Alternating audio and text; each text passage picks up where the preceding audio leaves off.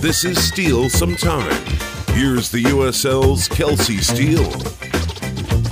Hello and welcome to Steele Some Time, the USL's official league podcast. I'm Kelsi Steele alongside Scott Stewart here for the season 3 opener of one of my favorite projects in the world. Scott, it is so good to be on the mic in so many words with you for another year. Can you believe, honestly, that we're gearing up for our 3rd year doing the show? Yeah, wild. Absolutely wild. Year 2 in the living room to start, but soon enough back in the office, back in the lab, but super pumped to be doing this. And wow, what a season ahead of us. It feels like it's been such a long time coming, you know? And I really do think this is the most excited I've been about Steele Some Time too. Like, I think, last season it was so many things, we had unconventional, really, in every way, shape, or in form. And then this year, I think getting back to normalcy a bit, and getting to do the show with you on a more regular basis, and coming in with some fresh new segments too. I'm really excited about those. We've, I think our hope is to bring some more stories on and off the pitch this year than we've ever done before, but keeping things new, light, and fresh, and more than anything, keeping our listeners entertained. You can be honest. I mean, the real reason you're excited is because I'm so unsure of all of my championship predictions and the landscape that I'll be wrong probably more than ever this year, which is super exciting for both of us. Yeah, we're going to get into some hot takes. We've got to throw the predictions out there, and they will not age well as per usual, but we'll give them a shot. Not there just yet, though. We've got to talk a few logistical things. The 2021 championship season is 4 days away. We are so close. 496 regular season games this year. So we're looking at a little bit shorter span, 32 games over 28 weeks, but all on ESPN Plus too. So that access is still there, but this time kind of taking that up a notch, which I think everyone's really excited about, right? 18 regular season games on ESPN Linear, including the first ever for USL League One, which is a big one, right? Greenville and Omaha, a nice little rematch from that League One title game. So a lot, I think, coming across the board this year on ESPN, and getting to put those markets front and center on national television and showcasing some of the beauties that we get with Lynn Family Stadium and of the like. So really excited, I think, for the center stage for a lot of those clubs. Yeah, absolutely. I mean, I'm a firm believer that USL League One will soon be America's preeminent soccer watching option. So I'm pumped to see them on the national stage. But on a real note, I mean, just more access to this sport than ever. And hopefully, for the first time in 2 years, not a 4-month break between us watching our first game and the second game, which is always something to look forward to. We're ready to go. We're going to go. We've got a lot to talk about before we get to some of those big transfers from the off season. The one thing I do want to note before we go into this conversation and make sure everyone remembers, FC Tulsa, our Western Conference FC Tulsa, they're over in the East now, and this is going to take some getting used to, I think, for a lot of us. But as we go through the show today, and of course in weeks to come, something to keep in mind of that there might be a little bit of a mix-up there in the Eastern Conference here over the next few months, which I'm looking forward to. Yeah, it'll be great. I mean, to have them and OKC in the East now, so we keep the Black Gold Derby where it belongs in a regionalized format, adding Oakland out west.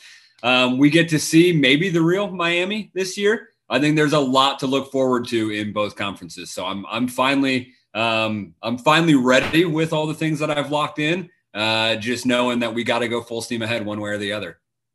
All right, so let's talk about some of the big playmakers this year. So, you're talking about Miami and some of the changes that are going to be made there. So we'll just start out of the gate then. Speedy Williams heading over to the Miami FC from Louisville City FC. Shocking exit, I think, for a lot of people, one that many probably didn't see coming. I mean, this is a staple of that Lou City midfield over the last 4 years. 2020 All-League first team. I think he led the club actually too with minutes played in 2020. So just a real face for that club. But this is also someone, Scott, that's won the USL Championship title 3 times. He's bringing a lot to that Miami FC side. Is that what Miami needs to start kind of getting the wheels turning over there? Yeah, I mean, I think it's probably the best place they could start, if that makes sense. So they've made more offseason acquisitions than maybe any other club in the championship, especially high-profile acquisitions. So Speedy won't be alone, but you talk about one of the most consistent players in the championship over the last 3 to 4 years, it's been Speedy. And his name is not a coincidence. Not only does he have the speed, he's got the stamina, and he's a guy who you can rely on week in and week out to constantly be giving his all, constantly be putting in good performances. I mean, I think that for Miami, one of the things that we just never saw last year was any semblance of consistency. So to have somebody who is really a rock of your team, the foundation of your team, being Speedy Williams, who is so versatile. He can play the 8, he can play the 6, he can move around midfield as you need him. I think he's probably the best place that Miami could have started. And it'll just be interesting to see how he acclimatizes. Miami is not Louisville, and Louisville is not Miami. So a lot of questions ahead for him to answer, but all good things. Well, reuniting with Paco Craig also, like, I think that's a big storyline that needs to be made front and center this year. These are old friends, old teammates. Paco took a year off from the championship, and now he's back, and Paco wins championships. Keep that in mind. Paco is in that same vein. He's never not won a USL championship when he's been in this league. Like that. He's in the same vein as Speedy, right? He's a guy who you can rely on every single week. He's not going to want to miss a single minute of action. And I think what is so pivotal for Miami is they have somebody like Paco in the back. They've already added Paco in an impressive profile of center backs that they're going to be able to build that foundation. And when you talk about the spine of your team and the longevity of that, having Paco in there with Speedy right in front of him, I mean, that is already, you've got 2 incredible pieces to build as part of your foundation. A lot of eyes on Miami this coming season, including ours. I'm really, really excited to see the squad that they've put together over in South Florida. Let's talk about the guy who could possibly be taking Speedy's place over in Jimmy McLaughlin at Louisville City FC. Some background for those of you who might not be so familiar with Jimmy over with FC Cincinnati for 5 years in the USL and MLS spectrum. And I think what's interesting with Jimmy is I think he really struggled to kind of find that role with FC Cincinnati when they transferred over to MLS, hit with some injuries and a torn ACL, a high ankle sprain, really just didn't get, I think, that true chance that he really needed to make a firm, at least shot at that starting 11, or at least, 15, 20 minutes. But he's getting his shot now with Louisville City FC.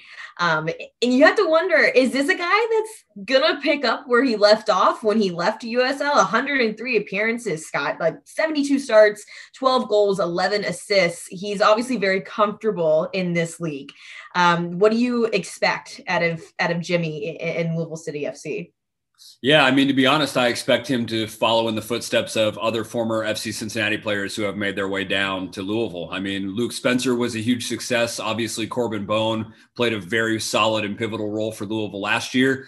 I think Jimmy's biggest benefit is that not only does he have killer dance moves and some great celebrations, but he is under the tutelage of John Hackworth, who has shown his attacking specialty when it comes to just providing opportunities. So we've seen different players in different roles and Hack be able to get the best out of them. Niall McCabe comes to mind. Obviously, we mentioned Corbin Bone, Antoine Hopino, who was so great for Louisville. I think Jimmy has a great opportunity to follow in that vein.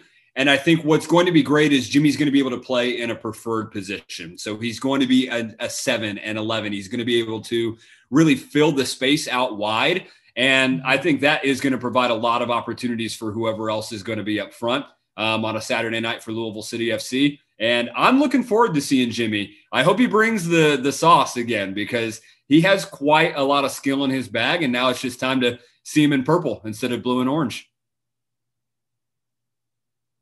And let's not forget that Jimmy and Hack have a lot of history. I mean, they go back, 5-6 years. And it's cool. I think you're seeing a lot of guys now on that Louisville roster that were playing together early on in their careers as they were maturing, and Hack was a part of that process. So I think that's a really cool note. And I think it's also going to be interesting to see how these Louisville fans embrace Jimmy as someone who was a formal rival for just across the river there. So excited to see how that one pans out. But obviously that has to make our top 5 list without question. Easy. And I'll say this, you put the ball in the back of the net, Louisville fans are going to love you no matter what you look like or where you came from. Amen to that. And another guy who's really good at putting the ball in the back of the net, Jerome Key-Sweater, who is making his way over to FC Tulsa from Inter Miami. And didn't necessarily find, I think, his groove with Inter Miami. Had some time with the 2 team in USL League One. But let's go back one more year in 2019 with El Paso. And he came into this league and he hit us hot. 10 goals in his first 10 matches. This is a guy who knows how to find the back of the net. And I think system probably is a big play in that. And I think that he's going to find that with Tulsa. I found an interesting quote earlier when we were looking through some of his articles, is that he really talked openly about how head coach Michael Anison told him on his vision and said, like, this is what we're going to do. I'm going to sell you on this, but also I'm going to sell you on the ownership and why this is a club that you want to be with, not just for a year, but long-term. And here's, the changes that we're making and what the future looks like for us. And I just felt like that alone speaks volumes, right? Like that shows like, okay, this is a club that wants me and wants me to be a part of their future. And sure enough, they get Jerome for a multi-year deal, which is not very popular in the USL Championship space. Yeah, absolutely. I mean, I think Tulsa's got their guy for sure. They've got their number 9. They've got their main man up front. He is somebody who is able to bring a lot of different elements to his game as an attacking threat, which I think Tulsa is going to take advantage of. And maybe not quite as at the same level as like Miami, but Tulsa also made a number of high quality additions that are going to be really sort of the team that fills out around Kiesewetter. And that had to be the biggest selling point, right? When Ensign approached him and had that conversation with him, it was, we believe in the crafts and the ownership and the vision they have for this club. We believe in the players who we've brought in and their ability to produce. We need the final piece of the puzzle. That's you, Jerome. So I'm looking forward to literally having him just fly up the center all year and just watch him just basically take every ball from out wide up the middle. And listen, you can do 10 and 10. I'd be terrified to have to go up against that guy every single week. I'm so excited to see how he fits in with that system over in Tulsa. And obviously there's a lot of wheels churning over there and a lot of big names putting on a Tulsa kit this season. Let's get to our other 2 here, Scott. We can't name this top 5, I think, without putting Jack Blake into this scenario, leaving the Monarchs after 2.5 years, going to San Diego Loyal.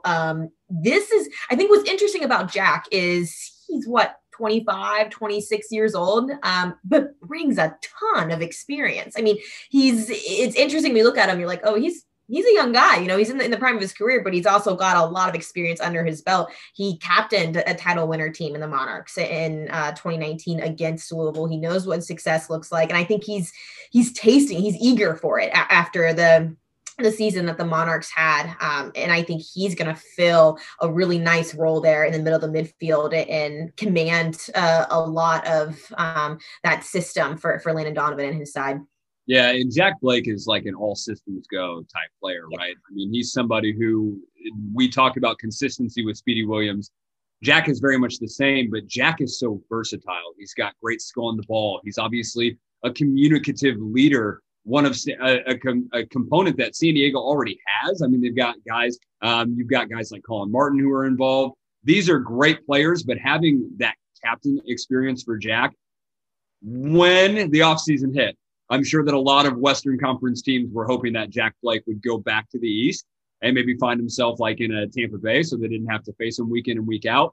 Now he's a dead ball specialist who's got a fantastic opportunity in San Diego, who also rebolstered their squad and has a lot of firepower. So he's going to be the key cog in the machine, I think. But I don't think we've ever been more excited for San Diego's 2.0 than we are right now. Hello, Corey Herzog. It's a really interesting side there. Rubio Rubin's obviously gone. You've got to restructure a few things in place there. Going through some tests here in preseason also. But I think when you look towards the Western Conference and somebody who's going to make a lot of noise, it's going to be San Diego Loyal. Absolutely. Number 5, we'll round this out. Aiden Quinn leaving Orange County for Phoenix Rising, which I'm surprised is legal out in the West at this point. Obviously, Quinn was a rival with Phoenix for years, a 2018 MVP finalist. But I absolutely love this quote, Scott. He said, "I think it's pretty obvious. They're the best club in the USL, especially the West." He wants a trophy and he wants it bad. I mean, you can't be any more clear about that if you're Aiden Quinn, and you have to. And I think that's, what Rick Shantz wants out of his club. They're a very vocal club. They want that hardware, and Aiden Quinn, man, he might be the one to help them finally kind of get over that hump. Yeah. I love that you said they're a very vocal club. They are a very outspoken team. But Phoenix, more than anybody, they do put their money where their mouth is. So you've gotta at least respect them for calling shots.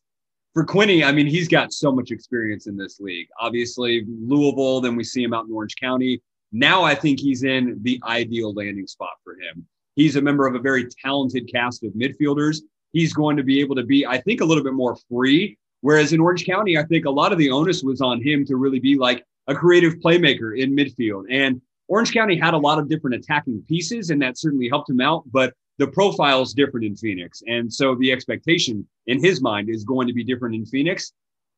Let's see in November if they can prove themselves to be the best team in USL and especially the West. But I love this addition, and I'm excited to see what he has to offer this year. Let's just paint this picture for you guys, okay? Aiden Quinn, Santi Moar, Salma Sante, Rufat Dadashov. I'm sorry, is anybody else terrified? Because that is a scary attack that Phoenix has built, and they're making that trophy very, very clear. They want one thing, and that's a championship over at Phoenix Rising. So I love that. I'd be interested to see kind of how he fits in that system. If we're going to see more of a box-to-box 8 out of Aiden, or more of a 6, I think that'll be in those first few weeks. Interested to see kind of how he lands there, but. Our top 5, and you guys, there's so many that we could add to this list. A lot of big movement, a lot of former St. Louis FC players finding some really, really great homes as well. I'm excited, and there's a lot to look forward to here as we look to opening weekend and the first few weeks here in May. Yeah, 100%. I mean, there are countless names who I cannot wait to make a worthy mention throughout season 3 of Steele Some Time this year. I love that. We're going to move into some more positive news. We're shining some praises for some championship players right now, and we're going to do that over for a few former frat bros at LSU. I love this story. Jesse Hamilton worked at a house cook at Phi Gamma Delta at LSU from 1982 to 1986.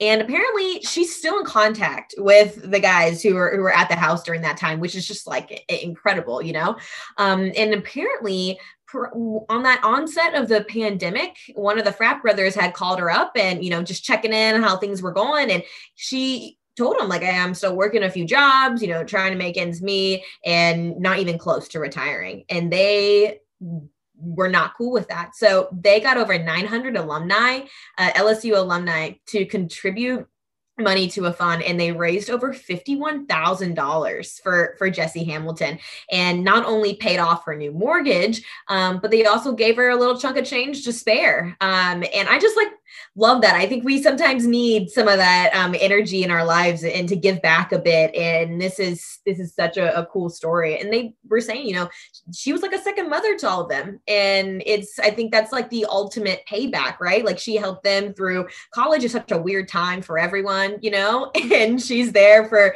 all of that. And they're able to repay her in the highest form possible. So love that one. Had to share. Yeah, it's beautiful. That's why we have community, one. But two, LSU's alumni base is massive. So that's good. I am just very much looking forward to the continuation of the good news story of the week in a time where we need it the most. There's nothing like the build up to the championship season and singing some praise for our friends at Baton Rouge. Perspective. It's everything, right? And, you know, we told you guys that we were going to be implementing some fun new content into the show this year. So this next segment's probably going to be one of my new favorites, largely because food talk, it just makes me happy. But we're going to spotlight a new restaurant in a USL market each show. So we're all about supporting local here at Steele Some Time. And we took to Twitter this past week, and you guys came back with some heat. So today's feature is going to be on Coney Islander over in Tulsa. So shout out to the Tulsa Lunatics for a great nomination here.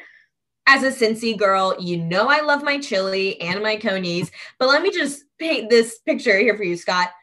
Frito pie. Just let that sit for a second.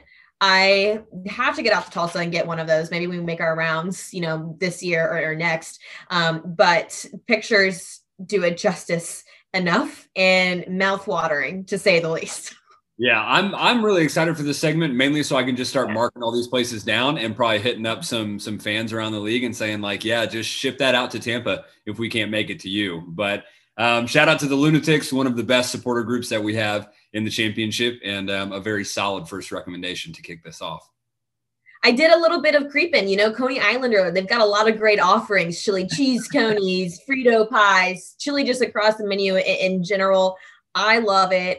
So, you know, support local, get out there to your local businesses. And we're going to ask for Rex every so often. We got a nice little bank there from our first ask on Twitter last week. So just be sure to keep tabs up on our Twitter pages for a chance to feature your favorite food. And hopefully at some point, Scott and I can get out to them and try them for ourselves selfishly, but also just for the good of the people too. So it does everybody good, honestly. Right.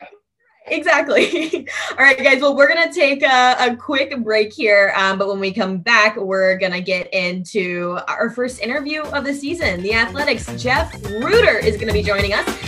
So stick around. We'll be right back.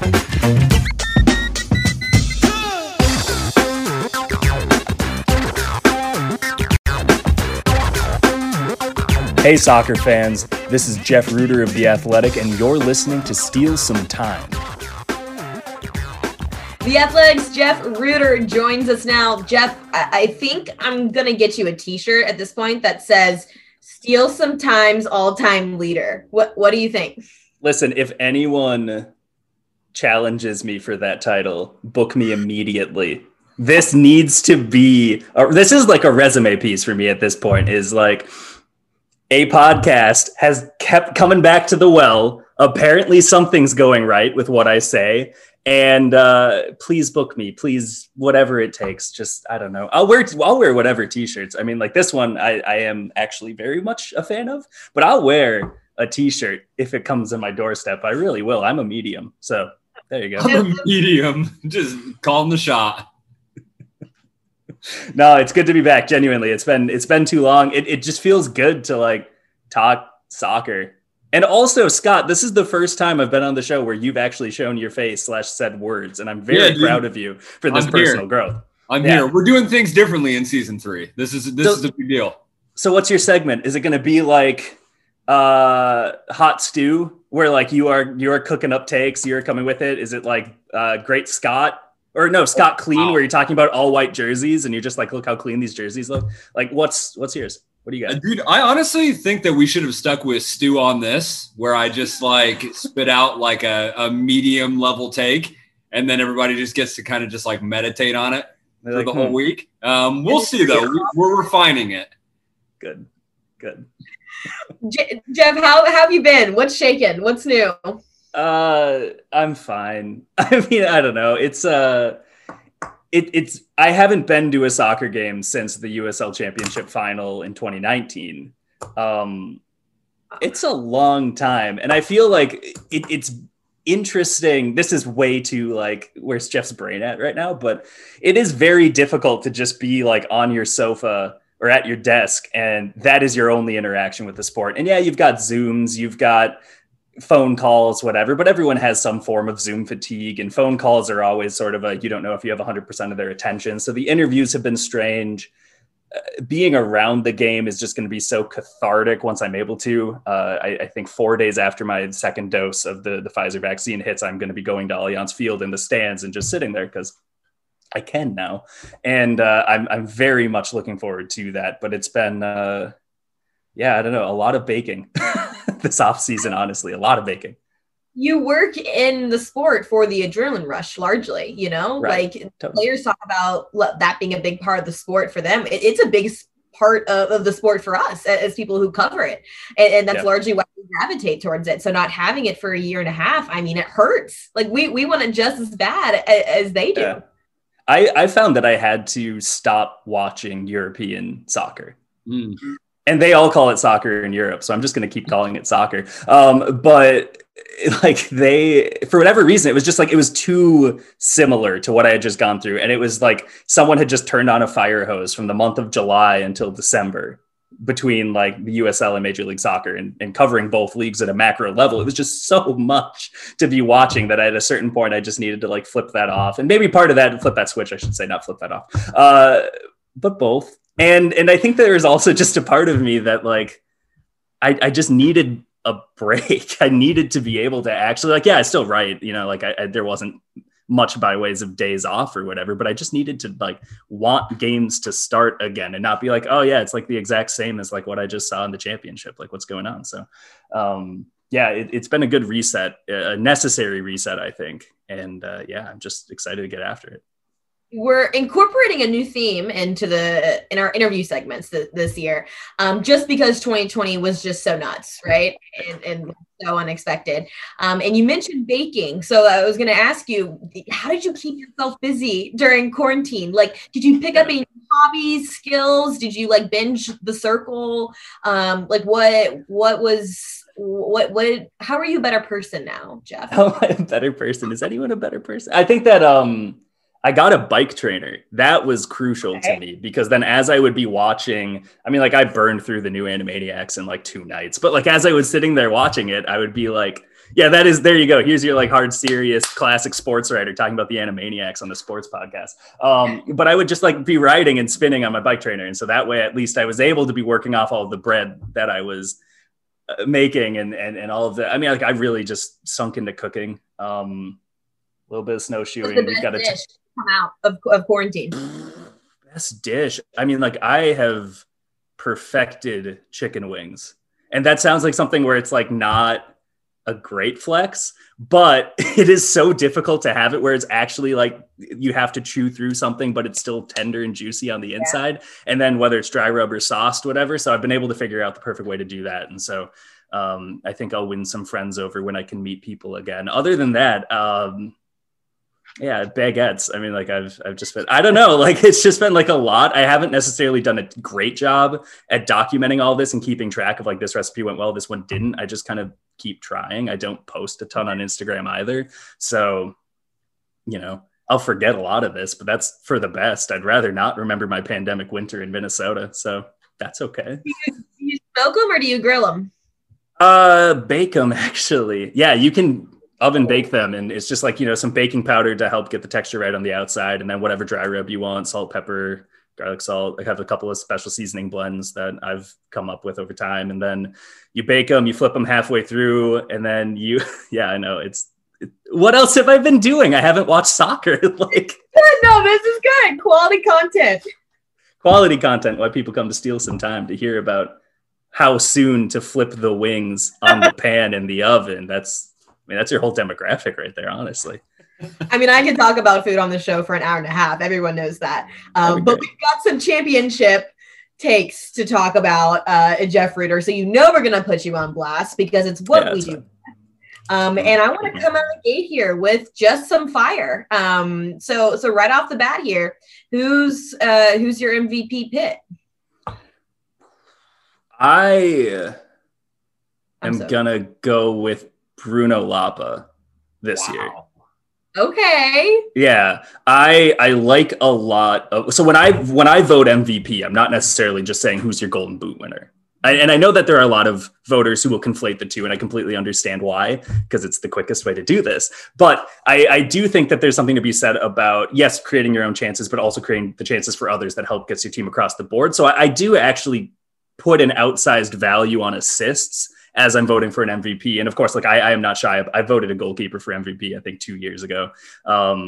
Or a defender. It was one or the other. Like I am all over the place with my ballot, so I'm the worst person to ask. But I like Bruno Lapa. I thought that he had a really strong season last year. I think that with, a full season, that will help. The goal scorers are there around him. I think that Birmingham, the defense is better as well. And so I think that they'll have more time on the ball. They will be able to control the game. I think that they do truly facilitate through Lapa, which goes to his favor. It's not where he's one of three, or as is often the case in the Eastern Conference, both wingers are being asked to do a lot of the facilitation as well, which kind of splits the difference, especially if you think of a term like a Louisville or an Indy 11.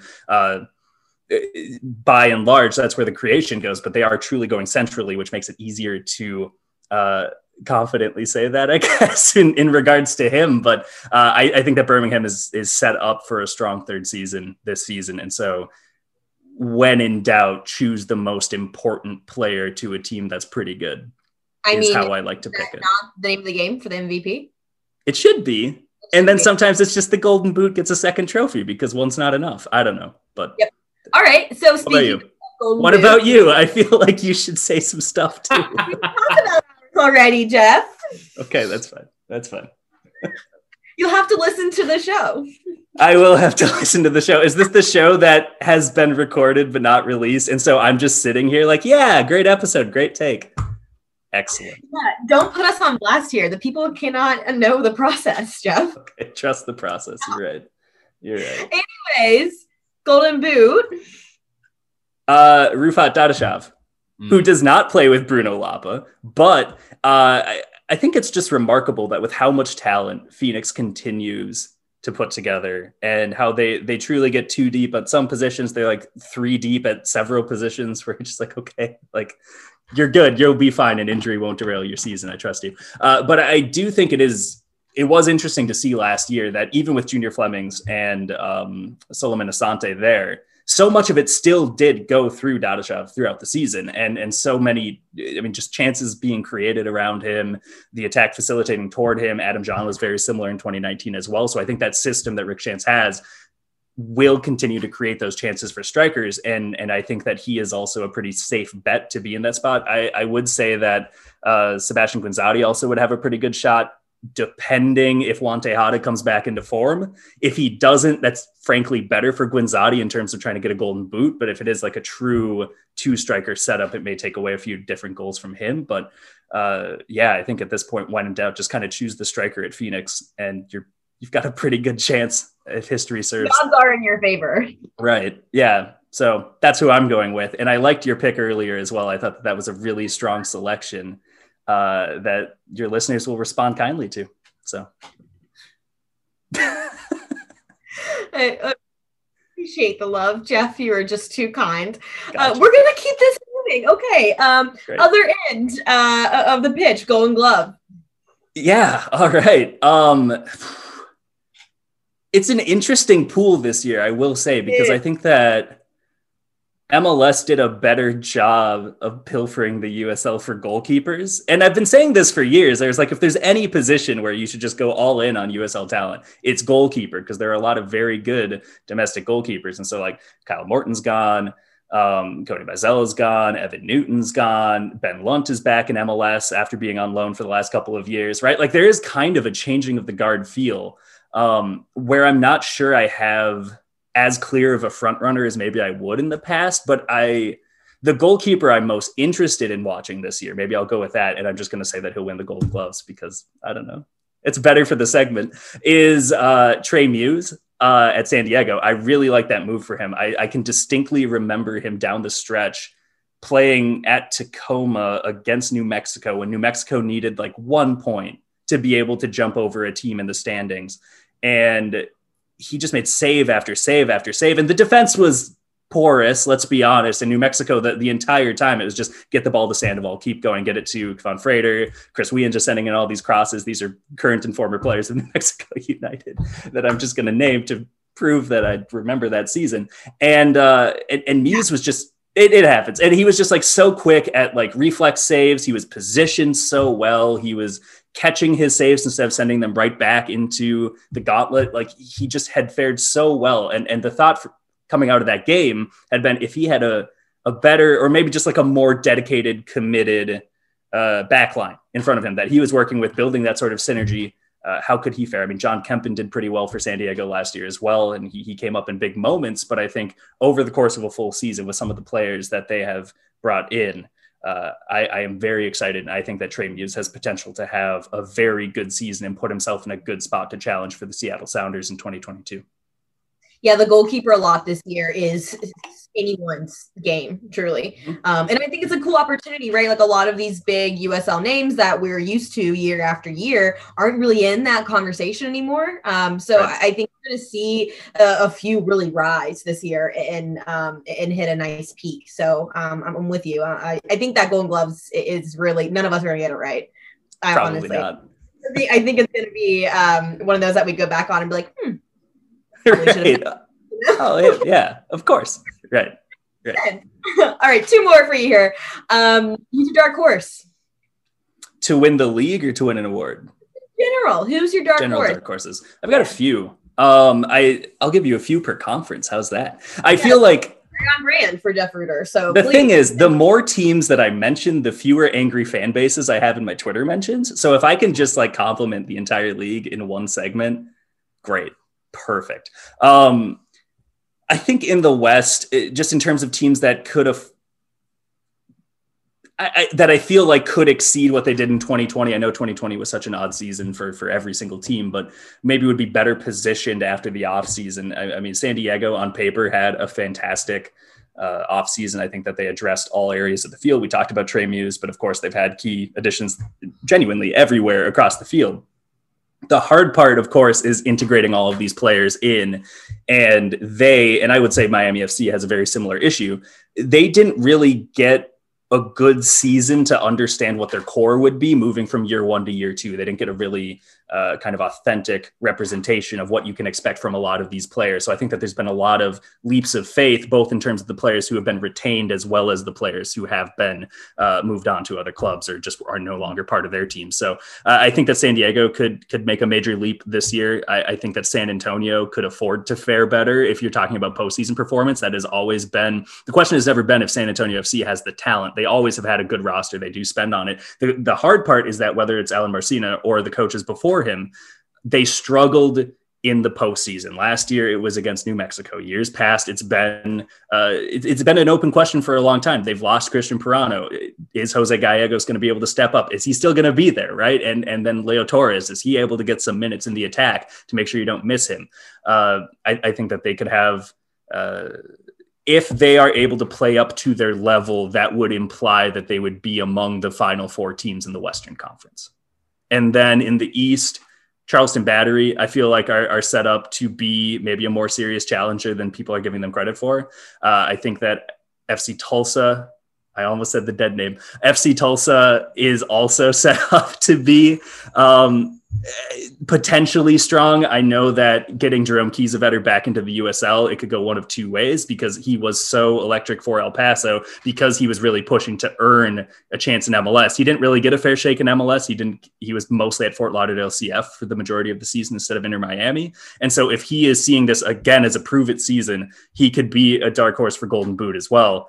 Or maybe there's a slight regression, but I think that if you do get a version of him that is close to as motivated and consistent as he was with Locomotive in 2019, I think Tulsa's a much better team for it. And then I just think in general, we see so much overturn in Pittsburgh Riverhounds roster every single season. And I think that as we have these conversations about who are the favorites, who are the contenders, everyone says, yeah, well, they lost, 2 years ago it was Joan Greenspan and Canardo. And, you can list all of these players that have come and gone. Steven Dos Santos, you can talk about Robbie Mertz this year and say like, okay, well, they're going to be worse off. But time and time again, Bob Lilly has proved a lot of people wrong with his eye for talent, his development style. I think Danny Griffin could have a huge year in the midfield. So I wouldn't rule out Pittsburgh, but on paper, it is very difficult to make that case and say, among the top 2 or 3 teams in the conference confidently. So I think that they'd just be in that dark horse tier below. I think it's fair because you look at Pittsburgh and there's no super shiny signings, right? Like there's not a lot that you're like, holy crap, like that makes you think, like you've seen with San Diego a lot this offseason. Right. Yeah. But that being said, like you have to, I think any of us can probably go out and say that Bob Boehly is the most consistent coach we have in this league. Yep. Right. Yep. Full stop. And I think we overlook a lot of the shiny signings and not think so much about that route. So I appreciate you for kind of putting us in our place a little bit. Cause I mean, I wasn't thinking Riverhounds at all in that space. Right. And it feels disingenuous to mention a team that consistently finishes towards the top of the Eastern Conference as a dark horse. Right. But again, it is a factor that is so unique. And I will also say in terms of keeping a broader open mind, if loan restrictions are loosened from MLS to the USL, this will affect some independent clubs, right? But I think it will really impact the MLS 2 teams, which had previously been serious contenders throughout the year, who had relied on some of those kind of tweener players who are yo-yoing between MLS and the USL. Real Monarchs, Red Bulls 2, probably the two best examples of that. Sporting Kansas City 2 is another one.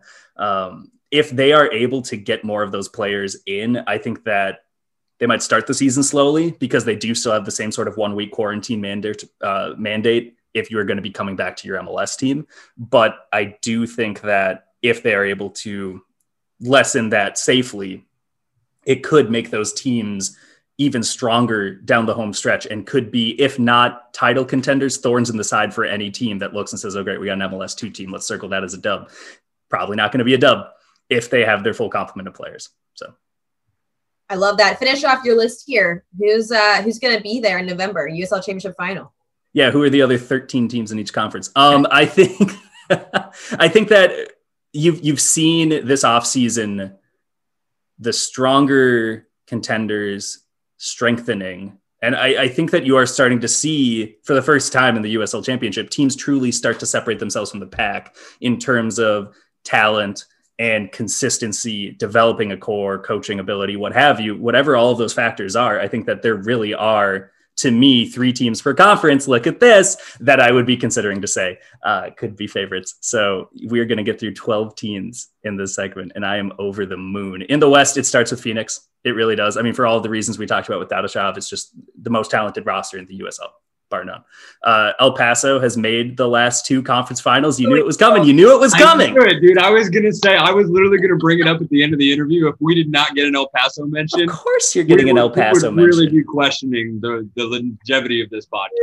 I know. Listen, some things are timeless, baby. It's look, I mean, like the question with them has never been if the players meet the system. It has never been in-game management necessarily either. I think that Mark Lowry has done very well with his halftime adjustments.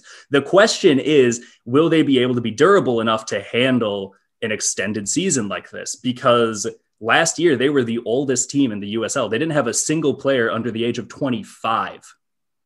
That's unbelievable to me, which means there are, to be fair, that's a lot of players who are going to be established. They're going to be not so much, you are helping me progress in my career. It's I am here and I'm here to contribute. But you do need some of those players who are going to be hungry, who are going to be pushing the level. I think that they have tried to get younger this year. I think the question then will be injuries. Last year, they were playing a center back and a midfielder at center back down the stretch. So if they can keep players fit, that'll be massive. If they can get a little more creativity, they lost Omar Salgado, so there's going to be some questions as well with the attack, but I would still put them there. And then Sacramento, I think, would be the other team in the West that I'm looking at. I think that they've had a pretty good offseason. I think that they're going to be incredibly motivated coming off of the sideshow stuff that's been going on with the MLS bid falling through and with the NWSL bid now up in question. I think now it's okay, let's put everything back in the USL and let's prove that this club's here for the long haul. Chance creation is going to be a question for me. If they're playing a 4-3-3, I don't see a lot of players who are going to be progressive passers or who are going to be able to work the ball into the final third. But if they can figure that out, or if they just have to bunker and win 1-0, I think that they're equipped for that. But of those 3, I'm going to say Phoenix because it's Phoenix. I don't know. They've just always been there, right? And I know this is going to be a really boring segment because the East is probably going to sound very similar. You've got Tampa, right, returning a lot of the same core, really motivated to be able to get to that final. They were so close to finally playing in a final, and then they couldn't. And I think that there's just that sort of bittersweet all bitter, no sweet, actually sort of end of the season where they're going to be wanting to prove them wrong. Louisville always is in that discussion, deservedly. I think that John Hackworth has done a tremendous job, and Danny Cruz, in establishing that culture. They'll want the stadium to host the final. They're going to be very determined to make that the case. They've got Racing Louisville now in town as well, who's going to be drawing some eyes either to them or away from them, where they're going to be a, hey, don't forget about us. So I think that could be big for them. And then Birmingham, I already talked about Birmingham Legion and how I think that they've had a tremendous offseason. Signing Flemings, of course, will help the attack, but Faniel Kavita is going to help even more, I would say, in defense to just really shore them up in these big games and give them someone who can mark the best strikers in the East. So of those three, I'm just going to say let's run it back to 2018, or let's get Louisville. Let's get Louisville there, and then Phoenix. And I guess I would say Louisville to host, which means they're probably winning the regular season. That's my final. It's boring, but it's a good pick. Strong showing, Jeff. This was a quality appearance for you. This was a good 65, 70-minute shift on week one. Yeah, that bike trainer, I told you. It's endurance training. It's being able to get through. I'm glad I actually took notes this time so I could reference something and didn't forget my points. Lying. Every USL fan is lying if you don't agree that a Phoenix Louisville final would be entertaining and in the top caliber of talent that we have in this league. I think that's hard to argue. It is, yeah, and it's not even just the talent; they've proven it. And I think as I'm looking at the teams I've called dark horses, and some of the other teams I've written off among my finalists, they haven't proven it, right? I think that San Diego, it's so tempting to just go all in and say with that offseason, it's a very ideal roster. They didn't make the playoffs last year, right? And part of that was due to difficult circumstances. Most of it, of course, because of 2020 in general, but they still have a step that they could afford to take, or two steps before they're truly seen as that title favorite. I think you look at El Paso, they haven't gotten over that hump. Would they be able to this year? If everyone's healthy at Phoenix, might be an ask too far. I think that there are a lot of these teams where, Birmingham, I think the exact same case, frankly, as San Diego, where it's just, you need to be able to progress and build into that. Are there surprises every year? But rarely is it a surprise that's going all the way to the championship final. Usually that's a surprise where you maybe get a semifinal berth and then you move out. So. Wow, Jeff, for being a little wary about your preparation, you came in here and hit it out of the park. Championship coming, soccer's back, a lot to look forward to in 2021. Holistically, what are you looking forward to most about the season? Being in a stadium again.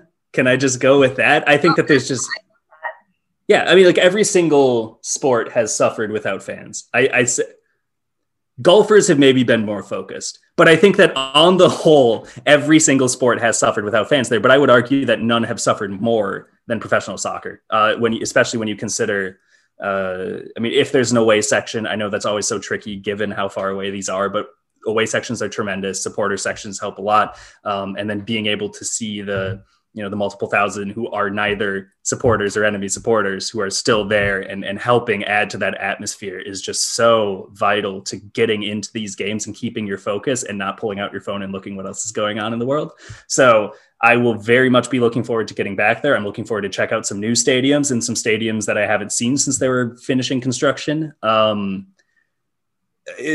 just think that overall there's a lot of potential still, just in terms of some of these markets to really step up and make that sort of jump forward. Charleston, Tulsa, some of these that really want to establish themselves. On the flip side, I think that on field, there's a vacancy in years past, because usually I think that maybe I'll have one in time for next week. It might be in May, but I put out a list of USL players with MLS potential. We're probably over time at this point, but I'm just going to keep talking because I missed you. But I think that there's a frequent guests. This happens. There's a bit of a gap right now. There's a little bit of that vacancy in terms of the young players you're looking at and saying, of course they would be able to kick it. Tyler Pasher finally got his move. The goalkeepers that we talked about moving en masse, I think that you've seen a couple of defensive midfielders finally get their chances as well, where now you need to see that next group of players step up. And I'm always very excited to see who steps into that vacancy, who can be that next Mark Anthony Kaye, that Brian Anunga, Daniel Rios, and really be able to stamp their impact. And so I'm going to be very excited to follow those players as well. If you're listening to this and you're not hyped for what's to come over the next 6-7 months, stop listening. Well, the episode's over, so they can stop listening at this point. No, as always, Jeff, I appreciate your time and your insight, and you have me really motivated and excited. And I think everyone can say the same. We're ready to be at games. We're ready to see games, and just truly looking forward to it. Sounds good. Yeah, and I'm looking forward to the food scene in whatever city. Finally, I can get to. Omaha did not let me down. Louisville did not let me down. St. Louis did not let me down. Bless up to St. Louis. I'm looking forward to it. I really am. Steele Some Time's all-time leader, the Athletics, Jeff Rueter. Jeff, thanks for stopping by. As always, such a pleasure. When we come back, we're going to give you our hot takes. Scott and Kelsi's coming back with our predictions for the 2021 season.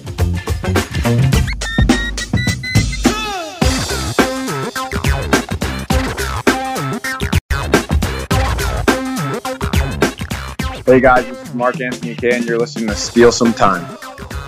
Welcome back into Steele Some Time. Jeff Rueter never fails to make a memorable experience on our show. But for what it's worth, he's got me like gearing up, Scott. I'm feeling ready to see some soccer here. Like, let's just do this thing. He was the hype train that we needed to get going. He was like truly the coal for our train. And now we're here. I'm ready. And he honestly made a lot of really good picks that I think are all inaccurate, but are still really, really good picks at the end of the day.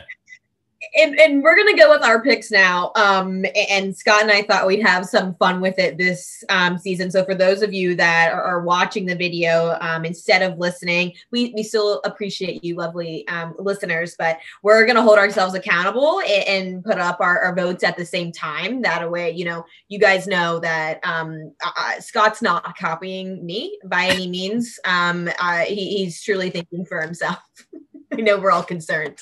So let's get out of the gate here. You want to go a big one first, USL Championship Final and Winners? Yeah, let's do it. Okay, 3, 2, 1. Miami, San Diego, your winner, Miami.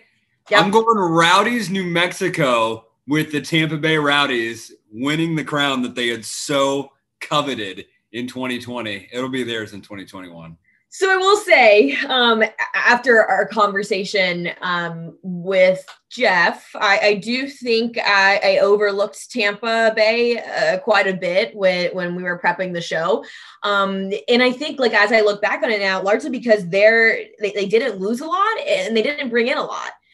They're largely that same squad that they were in 2020. So I think where I'm at is that good enough when you're meeting some of those sides?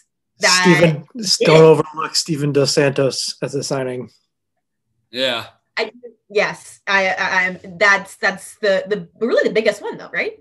I'm a lot more disappointed that no one has mentioned New Mexico at all. They have Alex Tambakis in goal. They've got Sam Hamilton. They've got Austin Yearwood. They've got Josh Suggs. They've got Kalen Reidenbach. They've got Brian Brown, Ilya Illich, and Devin Sandoval up front.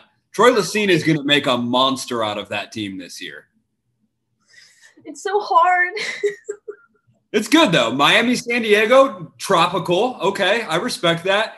Tampa Bay, New Mexico, not as much, but we still like it. Yeah, here's my quick thing. San Diego's not had a good preseason, and that was very similar to last season. Did not have a great preseason. I think they're a slow burn, and I think they're going to come on when it matters. And Lynn's going to get that team to click at the right moment. So I think they've got a lot in place. They're just working out the kinks right now, and I've got some confidence there. Miami is truly just we're just going to do this, I think that they've got I really like what they've done with that roster. I'm a massive Speedy Williams fan. Speedy welcomed me into his kitchen a few years ago, and I'll never forget that experience. And I feel good about Miami this year. And I just thought everyone can go Tampa Bay and Phoenix any day. I'm going to have some fun in 2021 because there's no rules anymore. We're just out here living. I love it. I'm a big fan. Let's go MVP. 3, 2, 1.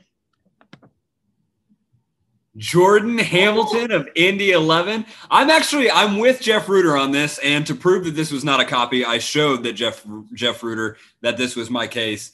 I'll go real quick. I'm not going to say much more than what Jeff said.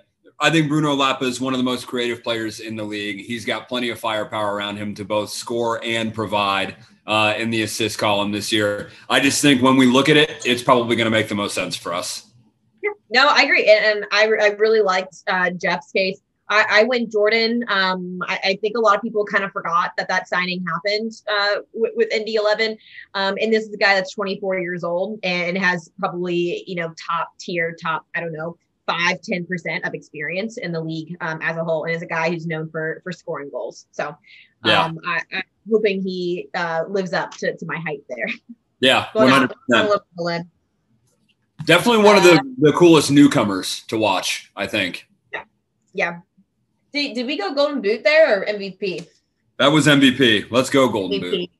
Yeah, because I went same for Golden Boot. So I did what Jeff Bates, and I went Jordan Hamilton. Yes, I love that. I'm going Big Dev. I think love that. He's got a nice attacking complement. And I think a lot of people would say, okay, they signed Ilya Illich, they signed Brian Brown. Won't that take away from Devin? Devin is a vacuum. That dude is a sweeper. He's just going to knock every single chance, every single rebound right back in. I think there's no better person to have leading the line when you just throw it in the mixer than Devin Sandoval. I really do hope I'm proven wrong. I love that pick. I'm fully behind that, Scott. Love that. Thank you. That might be my only one this year. All right, Golden Glove. Golden Glove. Oh, Sean Lewis. That's a great pick. Yeah. I like Ketterer as well. Also, he's just like one of my favorite people on social media. Like, period. Well, and I went with Logan because I think Jeff brought up something that I very much agree with. The big question for El Paso this year is their durability, right? Like, can they make it a full season the way that they play? Whether they can or not, I think is not contingent on their defense, but their attack. I think if they sacrifice on one end of the field, it's going to be a lot more likely to be their attack. And I think defensively, they're going to be one of the best teams. Hence why I think Logan's going to end up with the Golden Glove. I love that. And I love him in the net. Sean's just, there's a lot to like. He's coming off the best season in his career. I think he really shined in that Western Conference final last year. And I think what we're going to see, we talked about it earlier, FC Tulsa has just brought on so many keys to their starting 11 and really the squad as a whole. But I think that Sean Lewis is going to match that intensity that FC Tulsa's bringing this year. So I'm excited about that one. Yeah, they're a good pick. I'm with it. All right, last one here, Dark Horse. I think mine's like pretty self-explanatory. Yeah, Miami. That's solid. Is Sac? Can they be a dark horse? I believe that they can. I think that Jeff. Again, I'm just going to keep going back to Jeff a little bit. I think he brought up a good point in that Sacramento is not quite a fully baked side. I think his concerns on formation, I don't quite share, mainly because I think Sacramento has enough speed up top where even if they had to go long ball, they would still find a way to get it forward. But I think that combined with the guys that are bringing back, they've brought in some good talent. I think Duke Lacroix is going to be somebody who is going to be utilized very well by that system. And then you got guys who have been around that system for a while who very much know how to play. Mitchell Tainer, Kamawasa, Carlton Belmar. Like, you've got good quality names in there. When I was looking at the list of teams, they weren't the one that jumped off the page, which means that they were the one that I'm throwing in the dark horse category. Which I think is very Sac. Like, very seldomly are they going to jump off of that page, I think that they're a lot like San Diego, a little bit of a slow burn at times. So I don't hate that, but I do think that we saw them emerge a bit more last year as we were waiting, I think, for a few years to see Sac do. I'm okay. I'm okay with that. And I think obviously Miami. I'm just putting a lot of eggs in that basket. So that I could really go up in flames. But, I was going to ask you though. So Miami qualifies as a dark horse, even though they've got to be close to the front runners in the conversation. I mean, did you see the 2019 Miami FC team? All love, guys, but like the 360 here. Yeah. I'm with it. We'll wrap this preview section up here, Scott, with a nice buy or sell. So Phoenix has undoubtedly been the front runner in the West. Last 3 years, we can pretty confidently say. They're missing a lot of key pieces in the back, and I don't think a lot of people are talking about what their system there in the back is looking right now. But they've made some solid additions up top. I'm not sure if those cancel each other out by any means, but worth talking about. Buy or sell that Phoenix's reign in the West is over. The reign in the West is over. I'm gonna sell it, and I told you I was gonna be a lot more definitive this year. Last year I kind of towed the line a little bit. I'm gonna sell it. Here, people. Yeah, I know. It's all about consistency this year. I'm going to sell it mainly because they've brought back enough talent all across the board that I don't think that they're going to be willing to settle for anything less than first. And I think that they might finish the regular season anywhere from first to third, no further than third, though. There's no way they'll drop off. And then when it comes to the playoffs, I mean, last year, I think one of the most impressive part of their run was just their resiliency. I mean, they were truly just a side, and they played some tough teams. I mean, even going all the way into the Western Conference Final, they were the side who proved it best. We're a never say die team. And if that means we have to go 120 minutes and we're literally on our last leg, we've got Zach Lubin in goal. He's going to save some penalties. We've got enough just poise in us as a team and as a system that I think they're going to, if they don't dominate the West this year, they're going to be very, very clear front runners to make it right back to the championship final. So you do think they're the clear front runner?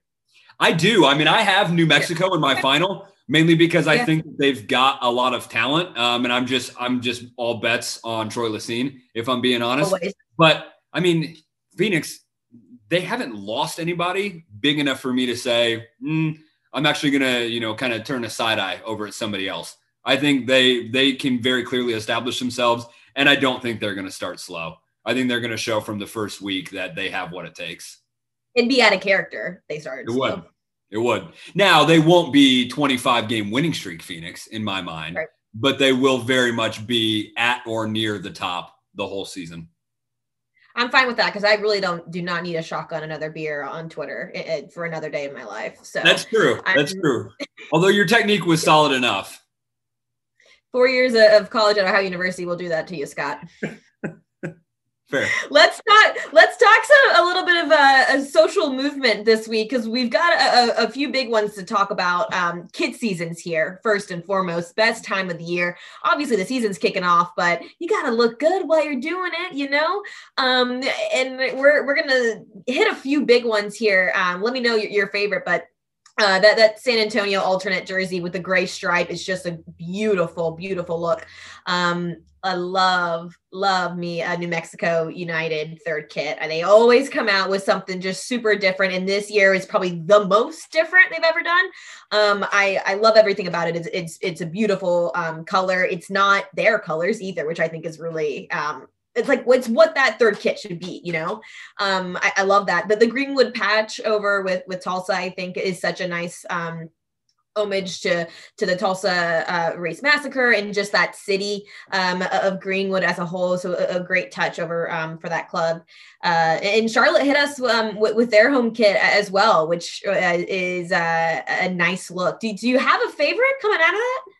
Yeah, I mean, one kind of dark horse that I'd throw in there is OKC's sort of pink and green, almost like Easter-y kit that they had going on. I was a fan. Okay.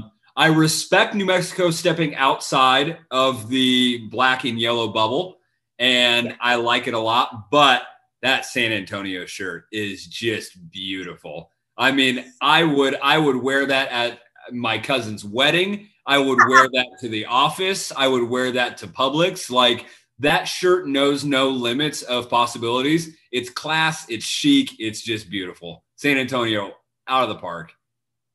It's such a great, someone who will not be named messaged me on Instagram.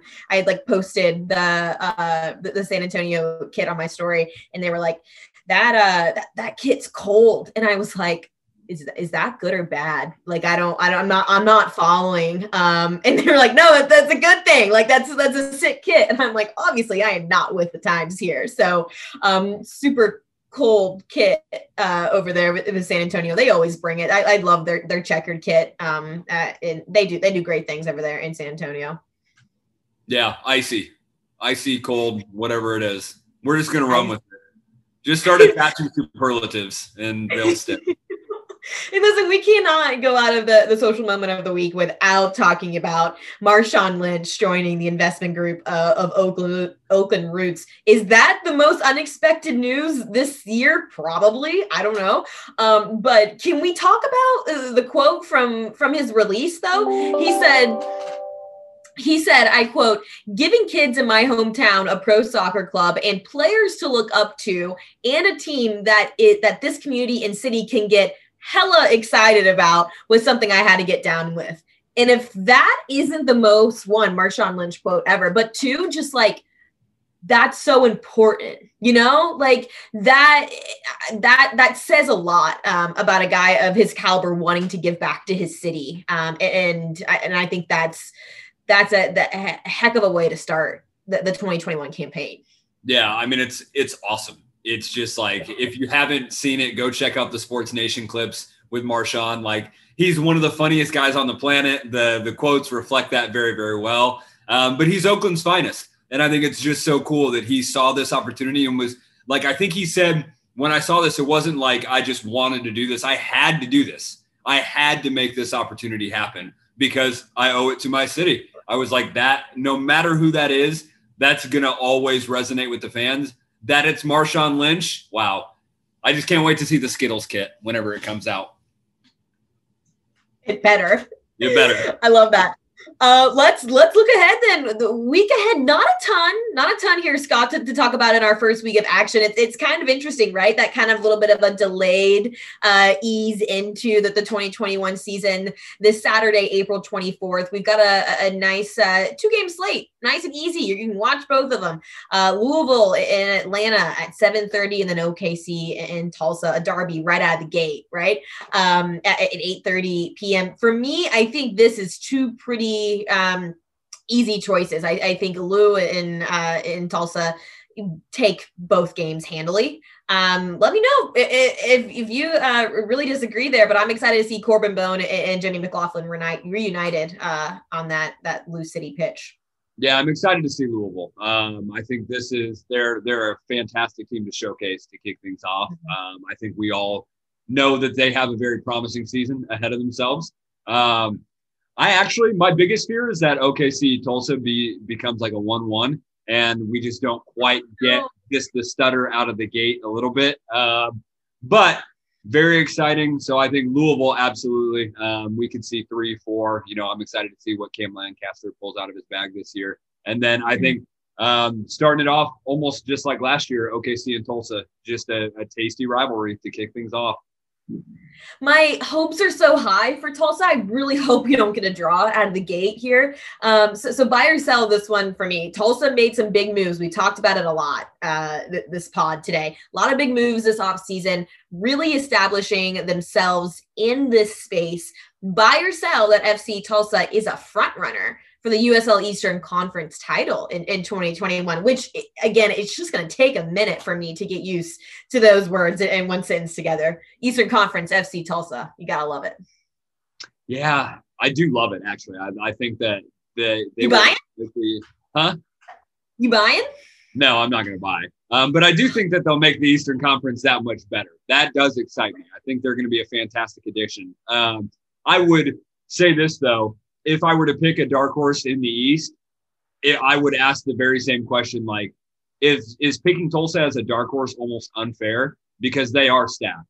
And I do think that they'll make a good run. I think Eastern Conference semifinals is very, very possible for them. But you have so many teams you've got to get through to be a front runner for the East. Miami, Tampa Bay, Birmingham, Pittsburgh, Charleston, Indy, Louisville, like that. I just named 7 out of the 8 playoff teams right there. You know what I mean? So, front runner, no. Is it possible they end up playing for some silverware? Yeah. The best part of the East. Yeah. Truly. I love that. All right, week ahead. There you got it. First 2 games of the 2021 season, Saturday, April 24th on ESPN+. Before we bid you adieu for the first episode of season 3, we've got our first feature of Rock and a Hard Place. So Matt Calvo, you've been waiting patiently all episode. What do you have for us for our very first edition of Rock and a Hard Place? Yeah, mixing things up a little now in season 3 of the show. Changing up our final segment here. We're calling it Rock and a Hard Place. I'm going to give you guys some choices, and you got to tell me which direction you're going to go. And as a little warm up, just to kind of a little soft toss to get us going here. Cake or pie? Cool. Oh wait, so do we I'll fire you the question and then you make your choice. See, already in disagreement. This is what the fans like. It's great. Season 3 and nothing's changed. Bath or shower? Shower. Bath takes too long. So just a couple days ago was National Eggs Benedict Day. So I don't know how you feel about that. That got me thinking. That's like a ultimate brunch item is Eggs Benedict. So that got me thinking. Breakfast or lunch? Breakfast. Every meal of every day. Yeah. Breakfast for lunch, breakfast for dinner, breakfast for breakfast. Oh, okay. I love this for us, Scott. This is good. There's going to be some cohesion, I think. I think so. What's worse? Laundry or dishes? Laundry. Yeah, laundry. Man, I hate laundry dishes. is so much waiting. Dishes, I just get it done and then I load them in the dishwasher because I'm fortunate enough to be able to do that. Laundry, I'm waiting like 45 minutes in between cycles. What am I supposed to do? It takes so long. All right. Binge. So we just over spring break finally watched Ted Lasso. Just shout out for just an amazing show. Like it is everything everyone says it is. So just want to throw that out there. But binge or classic, like watch a show 1 episode a week. Are we binging on one day or binging in the week? However you binge. It's not about how you binge, but would you rather binge and just like charge through a show? Or do you like the kind of old-fashioned 1 episode a week thing? Honestly, I'll go 1 episode a week. Yeah, I was gonna say I'm comfortable with 1 episode of the week. I think it just like it's a more natural feel. It keeps me coming back every single week. I've picked up a couple shows during the pandemic that are still on and doing like once a week type cadence, and I've just grown to like kind of return to loving that. I also think as an adult, it like you need something to look forward to. Like you work for 9 hours of the day. Like there's got to be a bright spot for you in the evening, and I think it's a good one. Plus, like certain shows, I just can't binge. Like This Is Us, I can't watch 5 straight episodes of This Is Us. My living room will be filled with tears. I need to like take that on a once a week basis. All right, old school, old fashioned television in this group. All right, the last one, and we've kind of built our way up in the intensity scale. So would you rather know when or how your time is going to come? Oh, boy. How? When? There you go. I don't want to know when. It would just be one giant Instagram countdown on my story, and it would just be really sad for everybody. So just tell me the how. Give me the particular. See, I think it helps me figure out how much money I've got to blow, like, or if I'm making it last, you know? Like, that's kind of how I'm thinking about it. I like that. That's good. How many carbs am I intaking every day? Hundreds. You get a carbo load the night before? Oh, yeah. I'm gonna go out fat and happy.